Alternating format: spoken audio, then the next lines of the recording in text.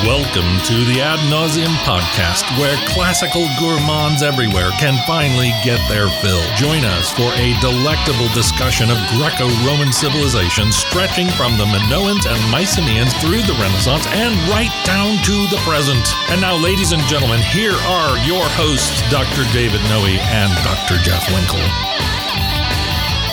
Welcome, listeners, to episode 136 of the Ad Nauseam podcast. My name has not changed. It is still the same. It is Dr. David C. as in curmudgeon Noe. Oh, man. And I am here. It's not your turn yet, Sorry. Jeff. Okay, gotcha. Shall I start over? I got you, C. Okay. Yep. I'm here on a somewhat blustery December evening in the basement of the RHB bookstore, which we call The Bunker Vomitorium South, with my good friend and tremendous co-host, Dr. Jeffrey T. as in... What do you got? Touchy. Winkle. Wow, man. How are you doing tonight, Jeff? I'm doing okay. I'm more worried about you now. I mean, when we came down into the bunker, I didn't know it was going to be this bad, but you're feeling curmudgeonly? I'm feeling kind of curmudgeonly. Okay. Well, when we got into the cage, and pulled the door shut and pushed the little button and descended 4,000 feet. Right. Down, passing dead canary after dead canary. Exactly, and it's getting colder and That's colder. right. Yeah. I mean, who can endure that? That's true. That's okay. true. That's always a bit Cut me rougher. some slack, right. man. So, well, I mean, to counter your Varsity Blues. Exactly. I'm not feeling all that touchy tonight. Okay. Yeah. So you're never touchy. I'm feeling good from a mental and philosophical and spiritual standpoint. Yes. I'm at the tail end of an illness. Maybe the listeners can hear that in my voice a little bit. But I'm hopefully... I can see it in your eyes. Can you see it? Yeah. Yes. But hopefully that's on its way out. So all things considered, I'm doing all right. That's great. So the T stands for even keeled. Even what? Where's the T there? It's at the end of the keel. Gotcha. All right. This is episode 136. Jeff, what are we talking about tonight? Dave, I'm excited about tonight. This is one of my favorite topics. I know Dave is rolling his eyes at the other end of the table, but we're talking about urban legends. Yes. We're talking about kind of narrative archetypes, and of course, a centering of perhaps my all-time favorite topic, liminality. Liminality. Yes. So we're going to have an hour worth of liminality. Well, it's not going to be all liminality, but there's going to be a heavy dollop of it. Okay. I'm in for the dollop. So we're going to talk about creatures and places which inspire a sense of unease. Yes, okay. Exactly right. And I'm hoping we can talk about any experience that you had with urban legends that you heard growing up. Nope. Not a one? I lived in a rural environment. Are there such things as rural legends? Yes, well, but most urban legends are rural. That's one of the weird ironies about this. Huh. Right. But I'm eager to get into this. We can come back to that. Sort of. That topic. Yeah. I mean, I knew characters like the abdominal snowman. Yeah. Right, who lives off in the Himalayas. Right, he's always doing crunches. That's right. Or for those who are eschatologically inclined, there's the already but not yeti. Yeah. Do you get the eschatology reference? You remember back at that institution where we used to study and teach? Yes. They were always talking about, we live in the time. This is a theological point, so bear with me, listeners not interested in theology. There's a good pun at the end, I think. Okay. They would say, we live in that time when the victory over the forces of evil the victory has been gained. Yeah. But it's not complete yet. It's like the D-Day, they land at D-Day, the war's over, but there's mop-up. They call that the already but not yet. Gotcha. That's the, to my mind, cutesy catchphrase that has taken over the discussion of eschatology. So you were talking about the already but not yeti. Already but not yeti. That's right. So you're waiting for the monster to appear, but he's not there. He's not there yet. Right. Yeah, exactly. Are we going to be talking maybe about the Bigfoot character? The one who invented those transparent Swiss watches in the 1980s that were so popular? Oh, the Sasquatch? That's right. You know about this, the Sasquatch, I do know don't the you? Sasquatch. Those big hairy guys, but had those fashionable watches with little rubber bands on them. Did you ever own one of those? I never did. Really? I knew all the kids at school had them. I may have wanted one, but I never had a Swatch. You suffered from Swatch envy then. I did. Did you have a Swatch? You just swatched others enjoying themselves. All right, man. Yes, I did have one. You did have one. Oh, I man. got it at the thrift store. Nice. So I had the best of all possible worlds. Was this recently? No. This is 25 years ago. Okay, all right. I was an undergrad. Yeah. I was briefly hip, and I didn't have to pay much for it. That's perfect. So That's these kinds of monsters, the Sasquatch and the Loch Ness Monster and so forth. Yeah. These are liminal characters, right? They are. They're not really the kind that I'm talking about tonight, though. So the kind of my thesis is kind of more centered around monsters that are associated with particular locations. I guess Loch Ness would be that. Yes. Sasquatch is more kind of a moving monster. You can find the Yeti in many different places, but I'm talking about particular kind of creatures or monsters that are associated with specific geographical spots, and those spots very often tend to be liminal, like the Himalayan mountains. Well, again, it's too big. I'm talking about like a small town or that bridge on that side of town. Okay. That's what I'm talking about. Do you think the Loch Ness Monster would be as scary if the name associated with it weren't so impressive? You mean what, like what, Nessie? I don't know. No, the Loch Ness. Loch Ness? There's something evocative and misty and mysterious about that. Right. Well, absolutely. If the monster were named, something less interesting, like the Turn Left Monster, right? Much less foreboding. The Signpost Monster. Right. It wouldn't be really interesting. I always wanted to go to Loch Ness. I have wanted to also. Right. I have been to Edinburgh, but that's my Scottish experience. Well, that's where the Firth of Forth is, remember? That's right. Right. Bordeaux Trio. We talked about the Firth of Forth. We did. On some previous episode. I can't remember which one. I did. But I imagine Loch Ness to be kind of a remote, kind of misty, rainy, windy Scottish location. Yes, lots of bog, lots of peat. Lots of bog. We have some Scottish listeners. Oh, yes, we do. Yop Jacobs, remember Yop? Yeah, I do remember Yop. And we gave a shout out to him and to his wife and daughter, and they had some cogent criticisms of our Scottish accents. That's right, exactly. So we'll leave that off the table. It still stings. Yes. But I would love to hear if Yop's been up to Loch Ness. That's right. Yeah, so we have a shout out, don't we? We do. And this goes out to one Sam Ayung. I remember Sam. I do too. Yep. Brilliant student. Yes, a really good student. And I think he was a student of us both. That's correct. Right. So not at the same time. No. He said he grew up in Colorado and began his mathematics studies at Calvin College. And after 3 years having experienced Dr. Winkle's classical mythology class, that's where I remember him from, Sam felt that his education would be greatly enriched by philosophy and classics, so he enrolled in Dr. Noe's Intro Latin and Homeric Greek class. Those are two separate classes. Yes. The Intro Latin and then the Homeric Greek. It wasn't a combo deal. No, it was not. Right. No one supersized. Right. Pick it up there, Dave. He says, Sam says, I was astonished and happily fell in love with the spoken Latin and the metrical recitation of the Iliad. Now, I got to teach Sam and one other student, a young woman named Nell. I got to teach. I remember Nell. Of course you remember Nell. Yep. She went to Italy with us. That's right. Yep. And those two were just a fantastic Greek class. I got to teach Homer to two really fine students. That was a lot of fun. I could imagine both of them doing really well. Oh, yeah. Yep. Sam left the institution with math, philosophy, and Greek majors, and then entered a math doctorate program where he studied geometry and topology. You study any topology? I never, aside from like the toppings that I would put on my ice cream. More of a middle or bottomology? Right. Both words with Greek origin. Good job, Sam.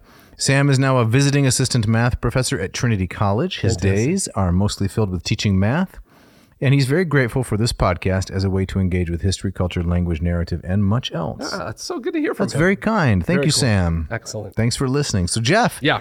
As we get into this, you have for us an opening quote, do you not? I do. And I chose this one for a number of reasons. One, I think it illustrates, it gives kind of a sense of where we're going. But also it deals with a famous urban legend from Iowa City. Yes, my old stomping grounds. Yes, and mine as well to a lesser degree. What? So yes, when I was in graduate school at Northwestern, I dated a lovely young woman who grew up in Iowa City and had occasion to go over and visit her family there on a number of occasions. I don't remember that. I maybe I haven't. Well, I don't know if we've talked about this, but boy, I'm learning so much about you, Winkle. So I spent a lot of time in Iowa City, and in fact, I heard about this urban legend originally from my girlfriend at the time. Interesting. Now, I was in Iowa City, but never heard of this. You never heard legend. This one? No. Well, this comes from an article called "Playing with Fear: Interpreting the Adolescent Legend Trip" by one S. Elizabeth Bird, from a journal called Western Folklore from way back in 1994. Interesting. July 1994. Western Folklore. Are you a regular reader, subscriber of Western Folklore? I am neither of those things. Okay. But every once in a while, I will kind of dip my toes into an article from journals like this. Right. Yep. So this begins. In 1924, Teresa Feldevert died in Iowa City, Iowa. More than 60 years later, her grave is a site for beer bashes and Halloween pilgrimages, where adolescents meet to share stories, superstitions, and fears, and to act them out in games that try to tempt fate. The legend trip, as it has become known by folklorists, That's a tough one. Is a widespread phenomenon. Many communities have their haunted houses, spooky bridges, or other sites where adolescents drive on dark nights so they can terrify themselves and live to tell about it. As its name suggests, the legend trip centers around stories or legends shared among people who travel to a particular place. The legends surrounding it are often disseminated actually at the site, such as the legend of Iowa City's Black Angel, the grave of the Feldovert family. From an analysis of the text in the context of the Black Angel legend, I aim to show how the site is used to play out the values, fears, and concerns of those who perpetuate the traditions, which is something I aim to do with the legend that I've chosen to focus upon. Right? Okay. So you had not heard for this evening. For this evening, yes. So you have not heard of you did never heard of the Black Angel? No, Teresa Feldovert and the Black Angel. Right. When I was in Iowa City, Jeff, Yes. I was busy earning an advanced degree in classics. Oh, so you had no time for such silliness. No shenanigans, parfaits on the Commons lawn, Right. It was all parfaits and deep dives into Lucan and Sallust and Plato and so forth. Gotcha. Yeah. Gotcha. Well, I went down to this graveyard. Okay. And the Black Angel graveyard? Yeah, so it's this large kind of foreboding sculpture on top of a grave. And I forget what the geological makeup of it, but it's the stone or the metal has oxidized over time. And so what was once bright white has now turned completely black. Oh. And it stands out in this field of, otherwise, gray and white marble stones. Right. And it's this weeping angel whose head is bowed and the one wing is covering it, and it looms over whoever kind of stands near it. And so at a glance you can see, okay, that's a bit unsettling. And so what I learned is that local high school students or junior high kids will go out there around midnight and they will dare each other to kind of hop the fence of the graveyard, and they're supposed to go and they run around it 3 times, and there's various things that are supposed to happen if you do it right and if you do it wrong. And so I've always been fascinated. Did you wait until midnight and go out and join the young 6th and 7th graders? I did not. I went there in the bright light of day, and it was odd enough in the bright light of day. So yeah. So maybe this person, Teresa Feldovert, 1924. Yeah. Maybe she died young. I think that's actually part of it. That's often how these stories go. And that's why the angel, had his head down and was weeping. Right. Taken too young. Taken too young. I think that is actually part of the story. Right. Interesting. Yeah. So Dave. Yes. Let me say a little bit about kind of where the spark for kind of this fascination came from. Okay. So I'll say I've always been interested in these kinds of oddball urban legends, and I grew up with a number of them from Jenison, Hudsonville, where I grew up just down the road from here. Which is just a little bit west of the sprawling metropolis of Grand Rapids. Yes, exactly.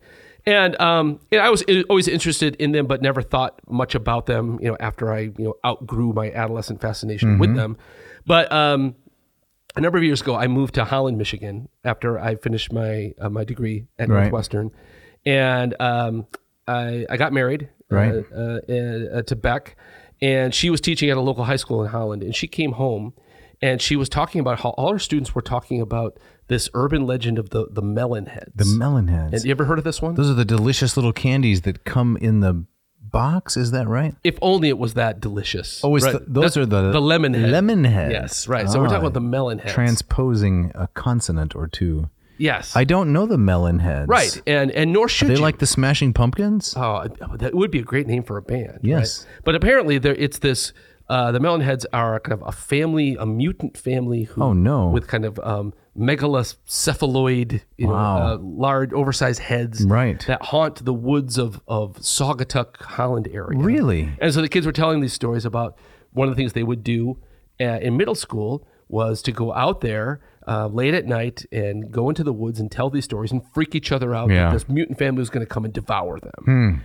And what fascinated me about it was that I grew up in Jenison, which is maybe a half hour from Holland. Safe. Beyond the reach of the melon heads. Beyond the reach of the melon heads. Because their heads are large, but their feet and other body parts are normal size, so they don't travel. True, exactly. So, yes, physically safe, but what really struck me was that as a kid who was very interested in those kinds of things, I had never heard that legend before. And so, I started to really think about how these urban legends, they pop up in a particular geographical location. All the kids in that area know the story. But once you step just a little bit outside of that community, nobody knows the story. This is in the age before internet, though. Right. And the Blair Witch Project. Yes, exactly. Right. So, I mean, since the internet, it's a completely different game now. All bets are off. Right. And, for people like me who are interested in studying them, it's a great gift because now you can kind of find out any legend that's out there. You don't have to be a part of the community to learn its local liminal legends. Right. Right. But perhaps, still part of the community to participate in these kinds of things. So growing up, you never did the dare of going trying to think into the cemetery at midnight or anything like that. I was trying to think as you were asking me. Yeah. So near where I grew up, Orleans Cemetery. Okay. There was one little family memorial called the Greenup Memorial. It's still there. I doubt any Greenups are listening, but if they are, no offense, Greenup family. Yeah. And it was a stone building kind of. And there was no group effort involved in this. This was just my riding my bicycle by. Okay. So frequently from my parents' home to that of a near relative, and thinking, why is that building like that, and why are there bars on the window? Because of course my imagination filled in all the gaps. There's dead people on the inside, right? But why the bars on the window? Are they trying to get out? Is someone trying to get in, or is someone trying to get out? Yeah. That's probably the closest that we would get to this notion of urban legend. Gotcha. But I had constant fears, of living out in a rural setting where it's very dark at night, and one's job. I'm speaking about some young child. That young child's job may have been to take the trash out after dark. And so, those things. Right. It's not an urban legend, but I'm sure there was something out there that was after me. Sure. I mean, I think all those kind of fears are rooted in these stories are kind of rooted in that same kind of idea. I remember being at summer camp, and having to go leave the cabin to go down to the bathhouse in the middle of the night. Oh, yeah. I was convinced, okay, I'm never coming back. That's right. That was a death march, right. Someone's going to get my sleeping bag. That's okay. Yeah, exactly. So that paradox that really kind of struck me as interesting is that, so these many American urban legends, most of the urban legends are not urban at all. Right. They have the sheen of being extremely local, quasi-historical, and then also kind of seeming to kind of come up sui generis right out of the soil of that. And so it's at a glance, it would seem, autochthonous. So these stories belong to this land, to this community, and you see these original stories being born on the spot. So what are, if I may interrupt, what are the typical salient features that would identify these legends as belonging to the same genus? What's the list of items? Right. So, I mean, that's what I'm kind of getting around to. And maybe our listeners are wondering, what does this have to do with the classics? Right. And so, they're also wondering, when can I get back to Racco? That's right. Well, aren't we all wondering that? I'm wondering that right now. Or Rummy Cube. Right. So when I started kind of thinking about this with the power of the internet, you can set these legends side by side. Interesting. And what struck me is that what these things that on the surface seem to be so original, so unique, and so localized actually share all kinds of things in common. Okay. And they really seem to be built on these very highly recognizable narrative archetypes. And I kind of reduce it to kind of three main things, is that there's usually some liminal time involved. Usually that's midnight. So you need to define what liminality is in case someone hasn't listened to all the previous episodes. So liminality, a state of being permanently in between. In between two important things. Yes. Right? And as such, unbounded, right? And so a liminal time would be something like midnight, because midnight is neither today nor tomorrow, but it's also both, right? And then also liminal spaces. What's striking is how many of these stories pop up around bridges. So bridges are over a river, it's a crossroads. So a bridge is both side in A and B, but it's neither. And it's also not quite land, and it's not quite water. Exactly. Good. Right. Crossroads themselves, that center part of the crossroads in cultures around the world, is often associated with unbounded spirits and the restless dead and the practice of magic. And so that's very common. Grave sites and cemeteries, by their nature as being kind of sites of transition between the living and the dead, are also kind of spiritually liminal. Can we go back to the bridge for a minute? Please. Okay, so the Greeks had a particular word for this, you remember? Yes. Gephurismos. Right, exactly. Which means bridginess. Bridginess, right. It's the feeling you get when you're on the bridge. Yeah. Do you remember the feeling as a kid? Did your parents drive you over enormous bridges? and it was exciting. Again, this was in the day before there were screens everywhere. Yeah. Specifically, multiple screens within the vehicle, and so being somewhat desperate for entertainment, you know, my parents would say, "We're about to drive over an enormous bridge." This never happened to you? No, it absolutely has. And did you have the ritual that you were supposed to lift your feet up as you went over the bridge? We had to hold our breath. Yeah. Well, holding one's breath was for tunnels. Was it for which is another bridgy place. Yes, right. But our liminal place. But over bridges, we were supposed to raise our feet. Is that right? Not put them on the floor of the vehicle until we got to the other side. Okay. And now I wonder, what was the point of all this? Yeah. Was it just to entertain antsy kids? I think that's part of it, but I think it's probably it's one of these things that is a response. You calling my parents pagan? They are inadvertent pagans. I mean, I think we do a lot of these silly things that we don't realize why we do them. Yeah, it's another good band name, Accidental Pagans. Right. That is not bad at all. Thanks. Right. No, but speaking of that, I remember, one of the family trips we would often do was we would go to Chicago. Right. We go around the bend and we go over the Chicago Skyway. Right. And at one point, there's this very large bridge. Yes. That kind of takes you down towards the Dan Ryan. I know exactly what you're talking about. And I remember that being a bit frightening. It's monumental. Kid, right? You kind of look over the side and it plunges down. Another great one is spanning the harbor down in the Tampa Bay, Clearwater. There's a huge bridge down there. Okay. And if you're going to hold your feet up as you cross that, you better be in pretty good shape. You better have been doing your crunches. Exactly. It's like a 10 or 15 minute. But that was exciting. Yeah. And bridginess, Gefuris Moss. Yes, exactly right. So the Greeks recognized that. And so where I'm going with this is that I'm going to walk through a particular legend that I find fascinating. Okay. And then interpret along the lines of kind of these classical archetypes. And I want to say, I'm not making the argument that these types of American legends, you can draw a straight line between them and and Greek myths. Okay. I think you could draw several straight lines between these ideas and these kinds of archetypes that you find around the world. I think these are universal, almost kind of Jungian. I was going to say, you're going to go Jungian on us? Yes, Jungian or kind of Joseph Campbellian types of archetypes. Okay. So I'm not saying that this is uniquely Greek or classical. I'm just saying that I think we can use classical archetypes to better understand why these stories continue to pop up and why we continue to tell them and why we do weird things like lift our feet or hold our breath in particular places. I think this all comes from this same pot of soup. Okay. Yeah. So can you give us a little bit of a hint, a look at the answer? What is the reason you think? I'll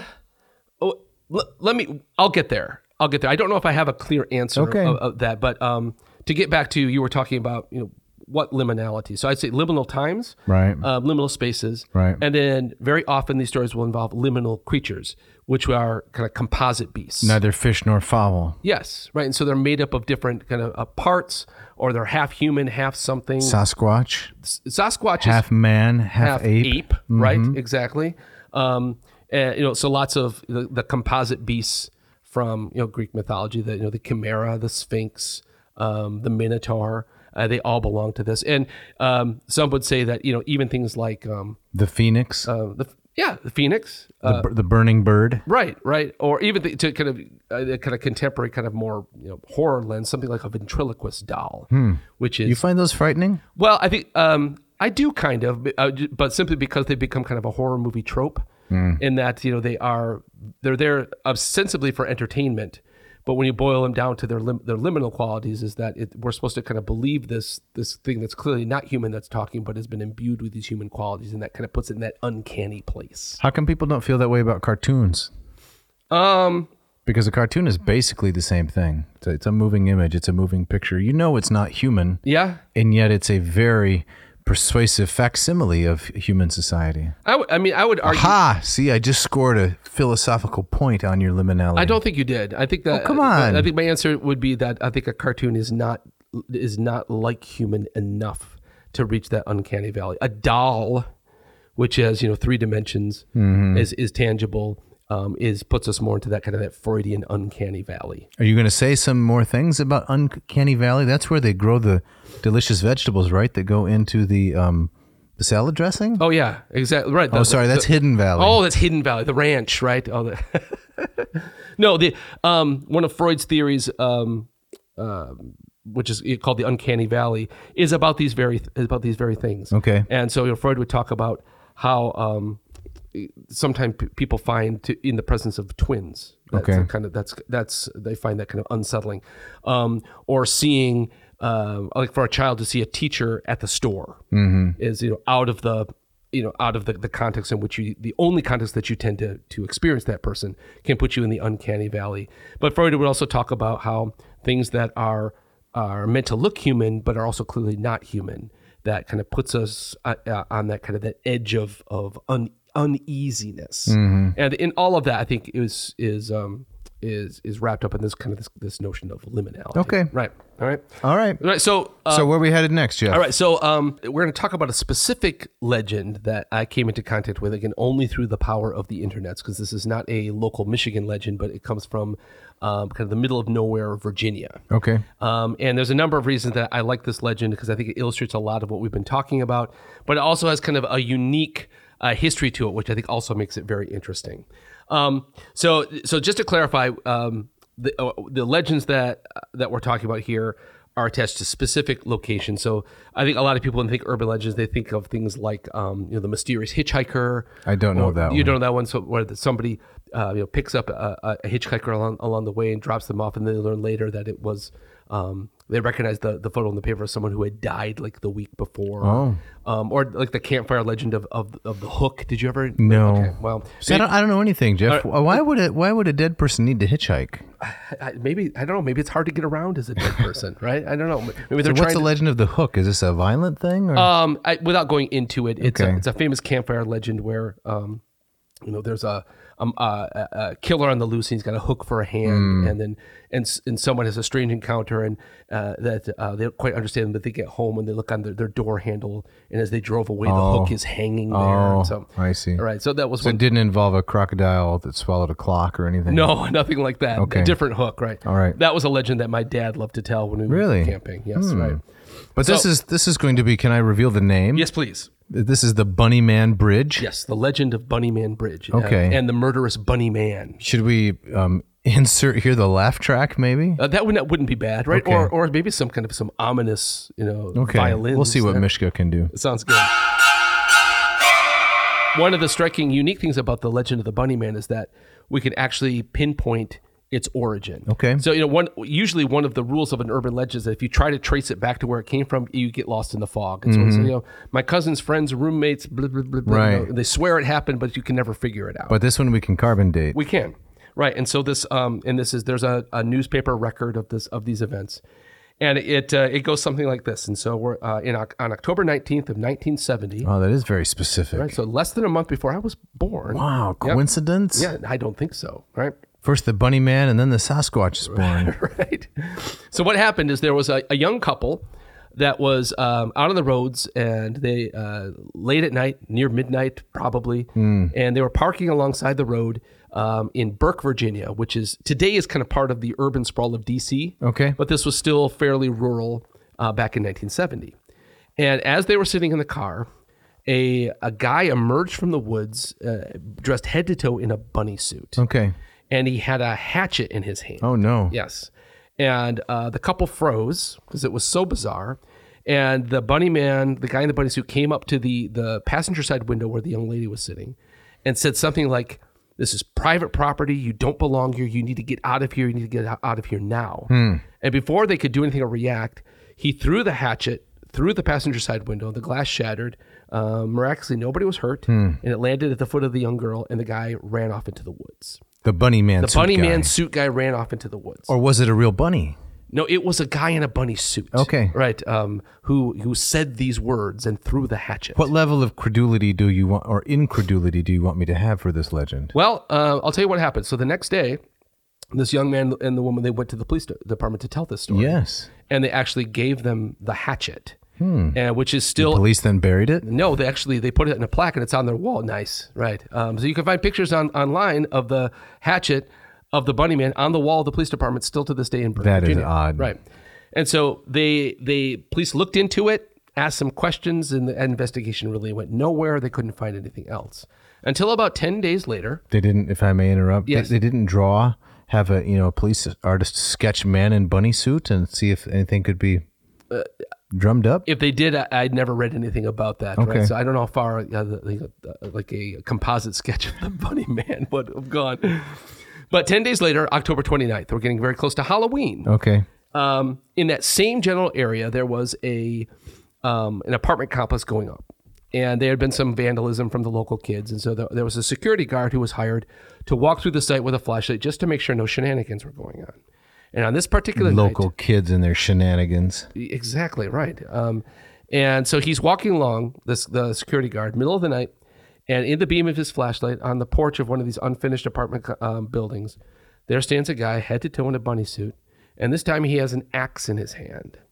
And he stands there and he took it up a notch. He yells at the security guard, same kind of thing. He says, "This is private property. You don't belong here. You need to leave right now." Huh. And the security guard is frozen by the oddity of the situation. And the Bunnyman turned around and ran off into the woods, never to be seen or heard from again. I thought he was going to appear again, but this time driving a tank or something. Right. You'd expect that to be the next turn of the wheel. Or a right? lance, for jousting. Right. So, but he never shows up again. Huh. The story makes its way into the police blotter, into the local newspapers, and people are on the lookout for the guy in the bunny suit, but nobody's ever identified with this. But there are these two separate kind of confirmed experiences with the same guy who says the same thing. Presumably the same guy. Well, it would be the same guy, different guys saying the exact same thing. Okay, both with I agree. Bladed, wooden handled Fair. weapons, right? Fair. Right. So now what happens next is this is where it kind of becomes more amorphous. Okay. And so over time, over the next decade, the story seems to kind of take on a life of its own, and it moves. And it moves from the kind of the more suburban, urban area of Burke, and it moves inland to tiny Clifton, Virginia, which at the last census had a population of 282 people. That's pretty small, or 281. Right. And one bunny man. Right. And then the story becomes something quite different. And as with urban legends, there's various versions of it. But the story goes here is that way back in the early 20th century, there was a mental institution in that general area, and they had to transfer a bunch of the mental patients from one institution to another. As they loaded them up on one of these, very early sputtering trucks, right, from the 1910s or 1920s, and they're moving along, and somewhere in the area of Clifton, Virginia, truck hits a bump, it tips over, and wouldn't you know it, all of the crazy mental patients escape and they scatter into the woods. Oh no! Right. And over the next few days, with the help of the authorities, they round up all of them except that one that they never find. And lo and behold, in around the area of this train trestle bridge, now known as Bunnyman Bridge, which is really a tunnel. There's like a pedestrian tunnel which goes under a train trestle. Mm-hmm. So we have kind of a crossroads, but now it's train tracks and kind of a tunnel. Liminal spot. Yes. They start finding the skinned carcasses of rabbits, and sometimes being hung by ropes. Now, this is getting really weird. It is getting very weird. That's kind of the whole point of this, right? Okay, I'm feeling a little liminal, frankly. Yes. And then people start having sightings of this mental patient, though they quickly realize was not actually, he was more than a mental patient. He was some kind of weird genetic experiment where he was turned into half bunny, half man. This part's made up. Well, this part, of course, is made up. Okay. Right? But it seems to have clearly my credulity's pretty high right now. Right. No, I need someone's hand to hold. I'm not asking you to believe the story. That's not the point, right? And so since then, late 70s, 1980s, this train trestle tunnel and bridge has been known as Bunnyman Bridge. And it has become a haunt for the local kids to go out and kind of test their courage, their mettle, and to go down there into that tunnel at midnight and stay as quiet as they can, confront the bunny man, and listen for the soft footfalls of the bunny man, who if you are very unlucky, he will show up with his axe and he will come after you. Right. So you've been there, I assume. No, I haven't. No, I am dying to go to the Bunnyman Bridge. I bet. Right, that just has you all over it. Exactly. There's got to be some kind of humanities grant that would fund my travel to Bunnyman Bridge. National Endowment for Liminality. Right. Exactly. So we have the liminal time. Yeah. Where you go out at midnight to do this. Right. You have the liminal place, the bridge, the tunnel, the crossroads. And you have the liminal creature, the part bunny, part man. And so you have all of those places, those things in place for the perfect combination for an urban legend. Yes. It's funny that there was never any bunny as a chimera in antiquity. No. It's interesting that you've got birds, you have goats, You have snakes. you have lions, you have chickens, you have women. They're all combined in men as a horse and bull. Yeah. But never a bunny. Never a bunny. It seems to me that there aren't any rodents, are there, that are chimeric animals? No, I don't think there are. Maybe they were just considered cuddly even in antiquity? Yeah. Quite possibly. I don't find them especially cuddly, but a lot of people do. Right. But I think that's one of the things that lends horror to the story. I think that's maybe more of a kind of a modern horror concept. Did you ever read any Stephen King? Nope. No, never was that never your bag? Nope. Okay. But one of the things that Stephen King... I scare too easily, Jeff. Oh, really? Oh, yeah. Okay. I'd probably die if I read some true horror. Got you. Well, I mean, all right.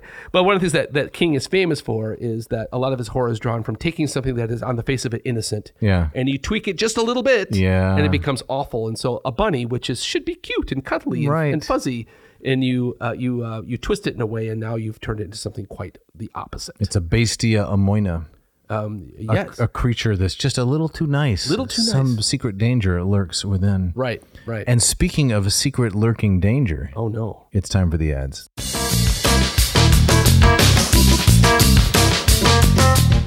This episode of Ad Nauseam is brought to you by the great people at Ratio Coffee. Ratio Coffee, how long have they been around, Dave? A little more than a decade. A little more decade, right? But in that decade, they have produced these wonderful machines, the Ratio 6 and the Ratio 8, that are works of art, beautiful to look at. They will outclass everything on your kitchen counter, and they just produce day after day the perfect cup of coffee. Dave, Absolutely. I believe you have a limerick that you've written? I do. Yes, Okay. I wrote a limerick for this occasion. All right. You were here as it was done. You Yes. witnessed it, right? Exactly. Okay, here it goes.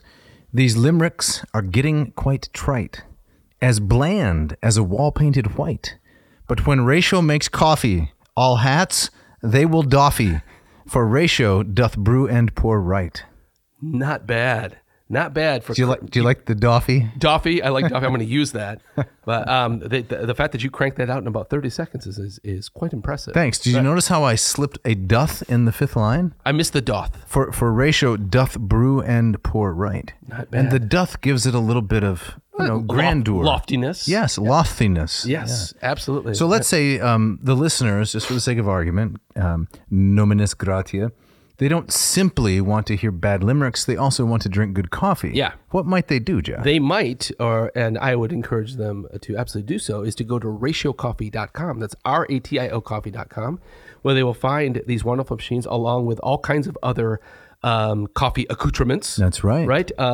But I recommend if you are into coffee, if coffee is your thing, more than just kind of a morning ritual, but you want to invest in your coffee present and future, to consider getting one of these wonderful machines, the 6 and the 8. You and I both have the 8. Yes, you graduated from the 6.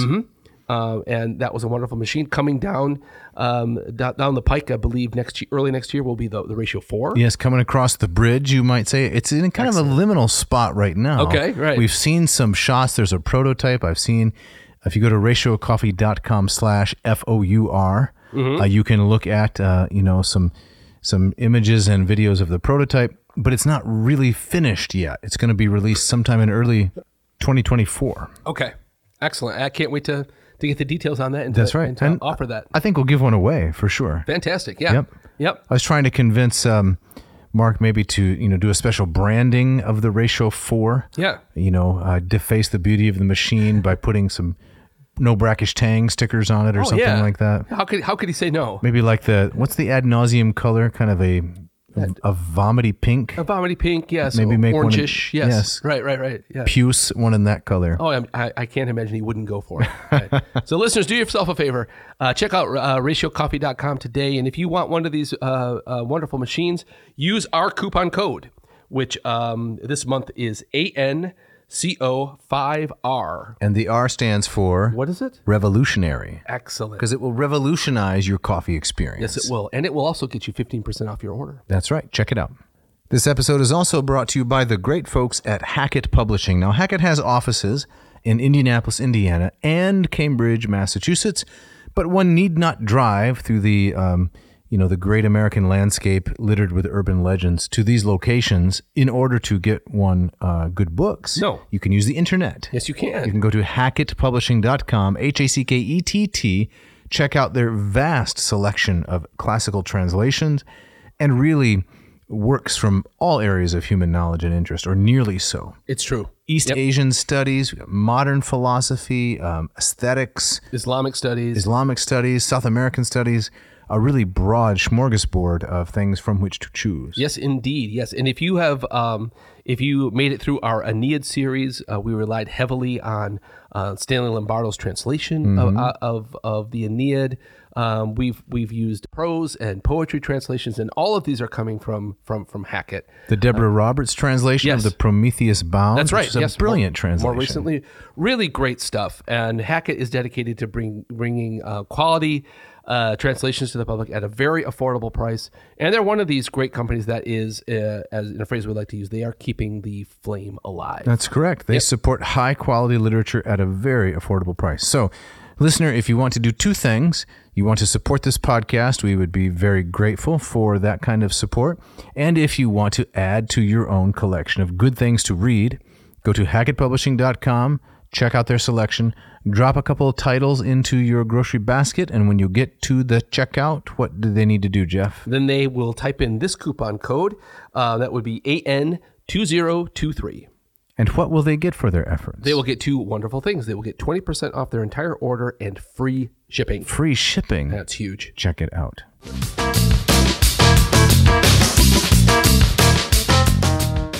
All right, Jeff, as we get back into the meat of this episode, where are we headed next? Well, I'm guessing that maybe our listeners are still wondering, okay, that's great, Jeff, your weirdo story about the Bunnyman, but again, what is this doing on a classical podcast? I have to say that I was wondering that too. Okay, well, let's clear some I was a little bit of a doubting Dave. All right. So in this second half, I want to kind of draw some parallels between these expressions of liminality in the Bunnyman story, and with similar kinds of things that we see in the classical world. And so one of the main things is that you find, not just in the ancient classical world, but in cultures all around the world. Like I would argue this is a universal thing, is that cultures have anxiety about unbounded places. Right? And I would think that I would argue that at some level, the reason that these stories still pop up around bridges and crossroads and graveyards and such is that we still have these anxieties. And there's something kind of deeply human about that. And so we tell these stories that stick, that are kind of magnetically drawn to these places. So we continue to do these very same things, but I think in a way that is much less self-aware than it happened for the ancients. And so I get to use classical ancient culture as a touch point. Both the Greeks and the Romans had anxieties about unbounded places, gates, thresholds, entrances to houses, to cities, to crossroads, and they marked these places in very distinctive ways, and in ways that I think that strike a lot of modern viewers as very odd and strange and weird. Okay, right, and so. The Greeks and Romans would often place at a crossroads, at thresholds, what we would call a herm. So a statue, kind of a form of the god Hermes, but it would be on the front of it would be phallic imagery. And we did an episode about the Alcibiades and the Sicilian expedition. Yes, right. I don't remember the name of that episode.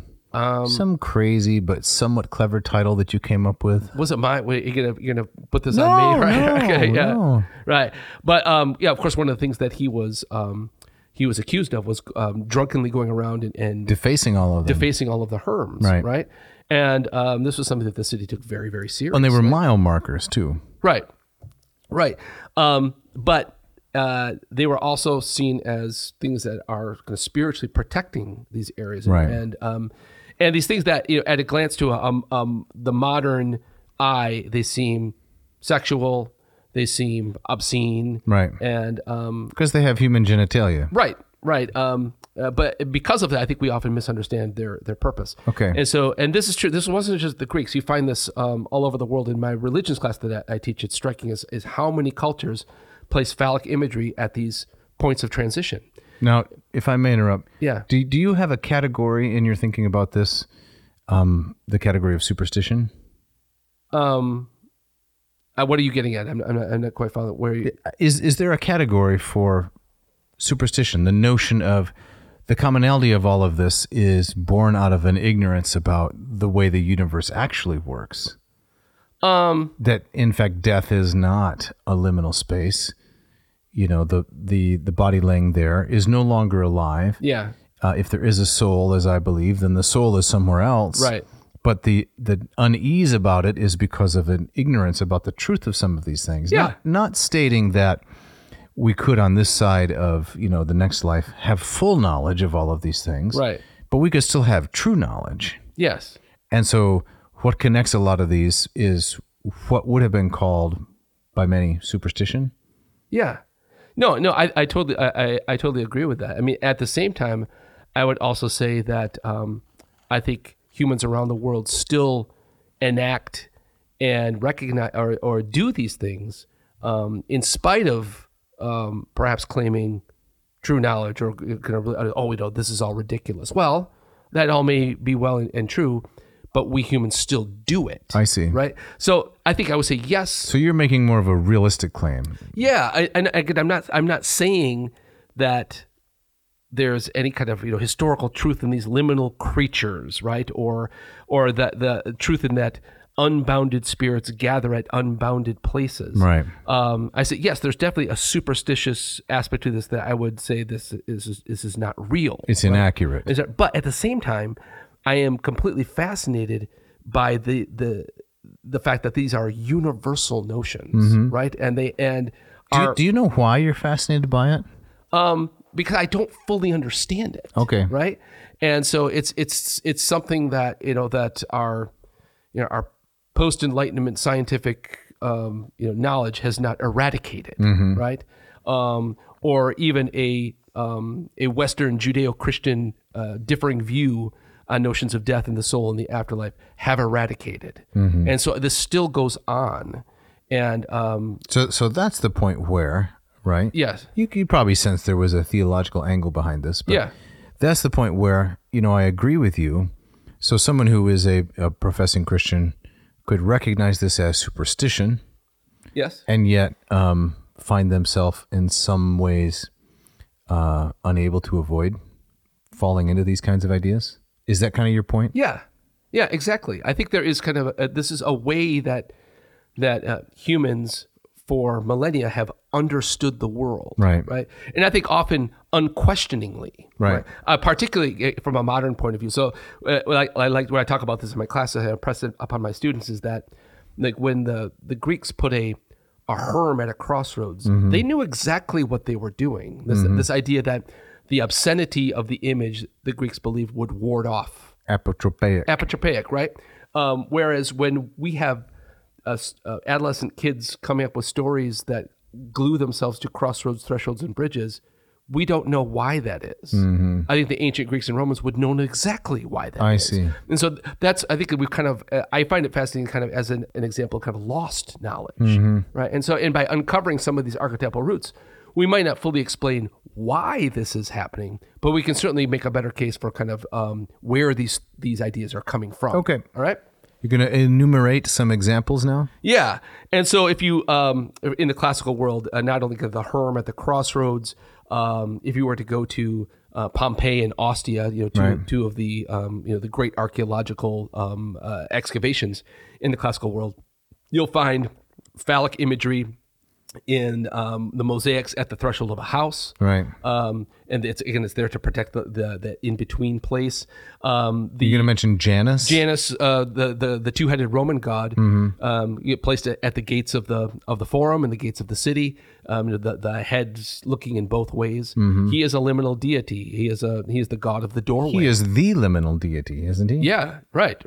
From his name comes, January and janitor and the word for door and for entrance and the like. And so this is stuff that, if you went back in antiquity, this wasn't just these superstitions that the rubes and the rednecks, bumpkins believed, but you find this in the downtown forum of Rome. This was a widely kind of accepted way of kind of understanding kind of how the world works physically and spiritually. Okay, so moving into Americana. Yeah. You've got the famous guitarist here. Right. Robert Johnson. Not Scott Van Zandt, but Robert Johnson. Right, who was a real person. Oh, yes. You can listen to his recordings. Exactly, right. But he's most famous for this legend that as a young man, he went down to the crossroads at midnight, and it's there that he sold his soul to the devil. In exchange for playing the blues like nobody else could. Right. And then he dies under kind of violent, mysterious circumstances at age 27, and that sets the template for, have you heard about the 27 Club? Yes. So like dying young. Janis Joplin, Kurt Cobain, Jim Morrison, Amy Winehouse, they all die at 27. Right. And this is sometimes kind of related, well, that's the curse of Robert Johnson. What about places like Devil's Gulch, Devil's Tower?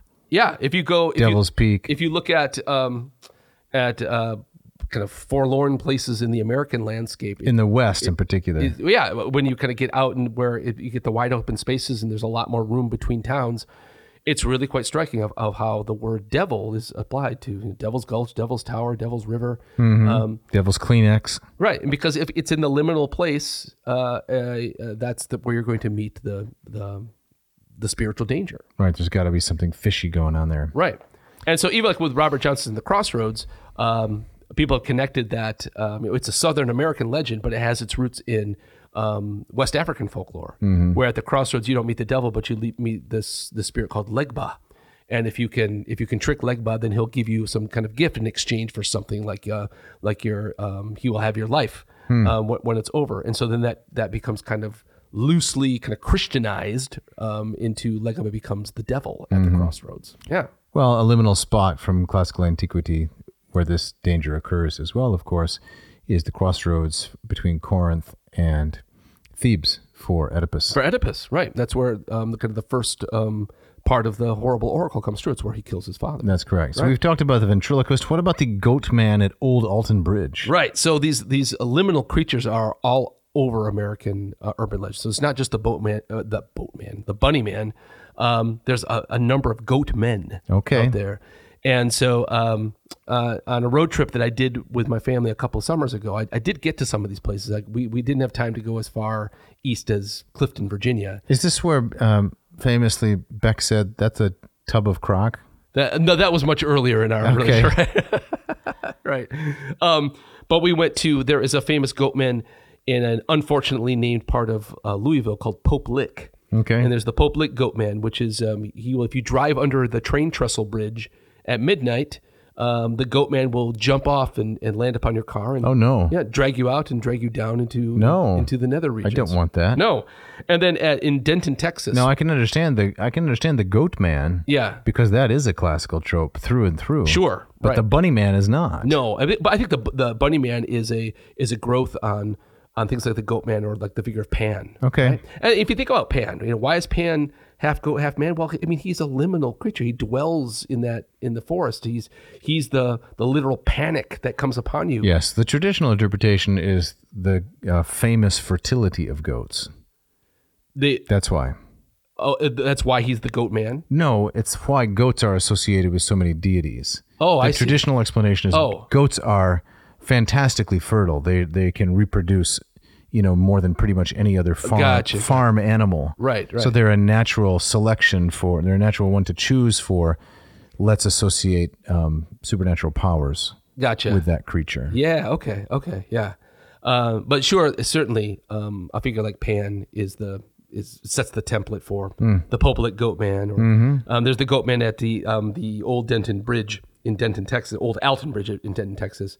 And here, teenagers will drive their cars up to the edge of the bridge at midnight, and what you're supposed to do is you click your brights 3 times. Really? And then everybody shuts up, and what you're listening for is the clatter of hooves on the wooden bridge coming towards you across the other side. And if you look online, you have these reports. I swear I saw 2 glowing red eyes. Yeah. And I'm getting a little goatman fatigue, frankly. Really? You've had enough of that? I've had enough.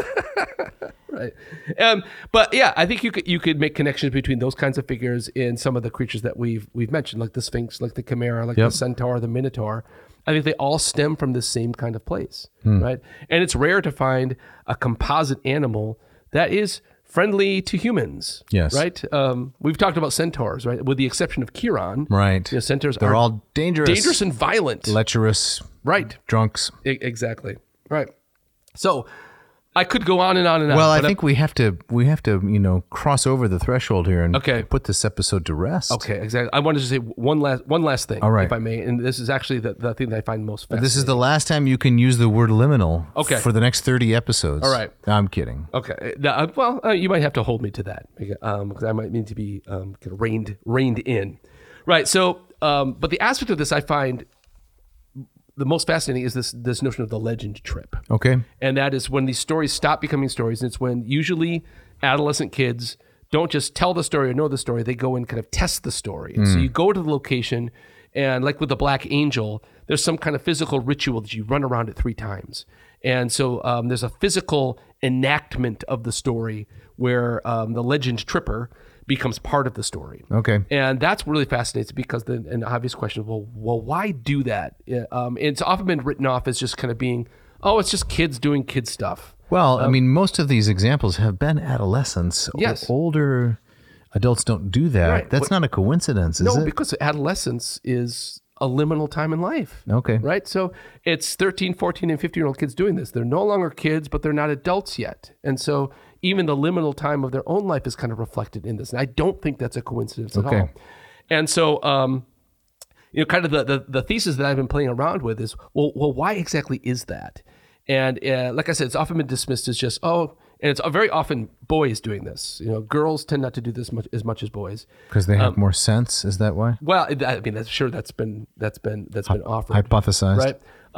But boys, tend to be more risk taking, right? And this has that element to it. But the thesis that I really like is what's really happening is that these are kind of do-it-yourself coming-of-age rituals.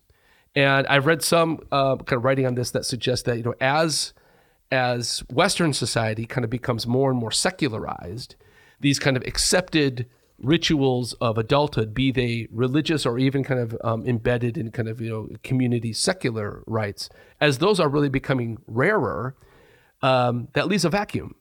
And so the reason that young boys in particular do these things, they don't realize that what they're doing, but they are kind of creating coming of age rituals, testing their courage and becoming adults on their own, because there aren't recognized signposts in the culture that say you're a man now. They have to do it themselves. They do themselves. And so it's in the same way, like in Jewish culture, a bar or bat mitzvah, where the culture says you are a woman now, you are a man now. Mm-hmm. If that's absent, that doesn't mean the need for that is absent. Yep. I think that's a very attractive thesis that just like we don't as a culture generally understand why these stories stick to bridges, or why there is this anxiety, what we call liminal spaces. Nobody thinks about this. In the same way, nobody thinks about why these kids are doing what they're doing. And but if you connect it to come-of-age rituals around the world and throughout the millennia of history, there have always been rituals for young boys and young girls to cross that threshold into adulthood. And I think this just falls into that very same pattern. It's just the kids are doing it themselves. Yeah. Well said. Yeah. That seems like a good place to end. All right. So we are up against it. That's right. All right. Got to say thank you to some folks. Yes. We want to thank Mishka for putting this together so well, our wonderful sound engineer, Scott Van Zen and Ken Tamplin for the music, the intro and outro music. Nothing creepy about those arpeggios, I don't think, those blues. That's just straight up beautiful. There's no liminality there, right? No, not that I recognize. Okay, right? very good. Yes.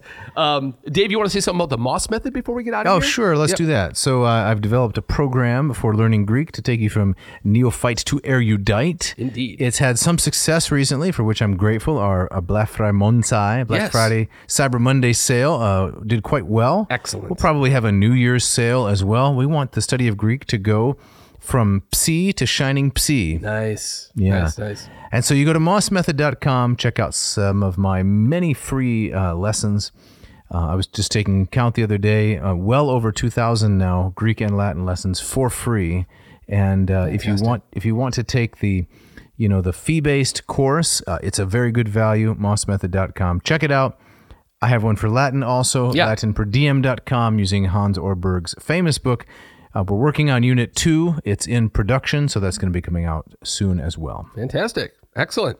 Hey, if you want a shout out, if you got an idea for an episode, you got a question, you have a critique, go ahead and write to us. You can write to dave@adnauseam.com. Don't forget that V. Or you can write to jeff@adnauseam.com. Don't forget the V in nauseum. Yes. You can also check out our website and the adnauseam.com. Check out the Lurch with Merch section and get yourself a nice Quai Nocent Docent Ad Nauseam t-shirt or hat. Perfect for the holidays. That's right. That's right. Yeah. Speaking of the holidays, Yes. I think we're going to do a holiday episode coming up here. Yeah, next week? Or maybe, Okay. I don't know, kind of next week or maybe delay. All right. But we'd like to keep it TBD, to be determined Sounds in terms of where we're headed next. Excellent. And Dave, I believe you have our gustatory parting shot. Yes, but this one's not humorous. it's Unfortunately, this is all I could find, but I'd like to pick it apart a little bit. And maybe if we pick it apart, we'll find some humor buried within it. Okay.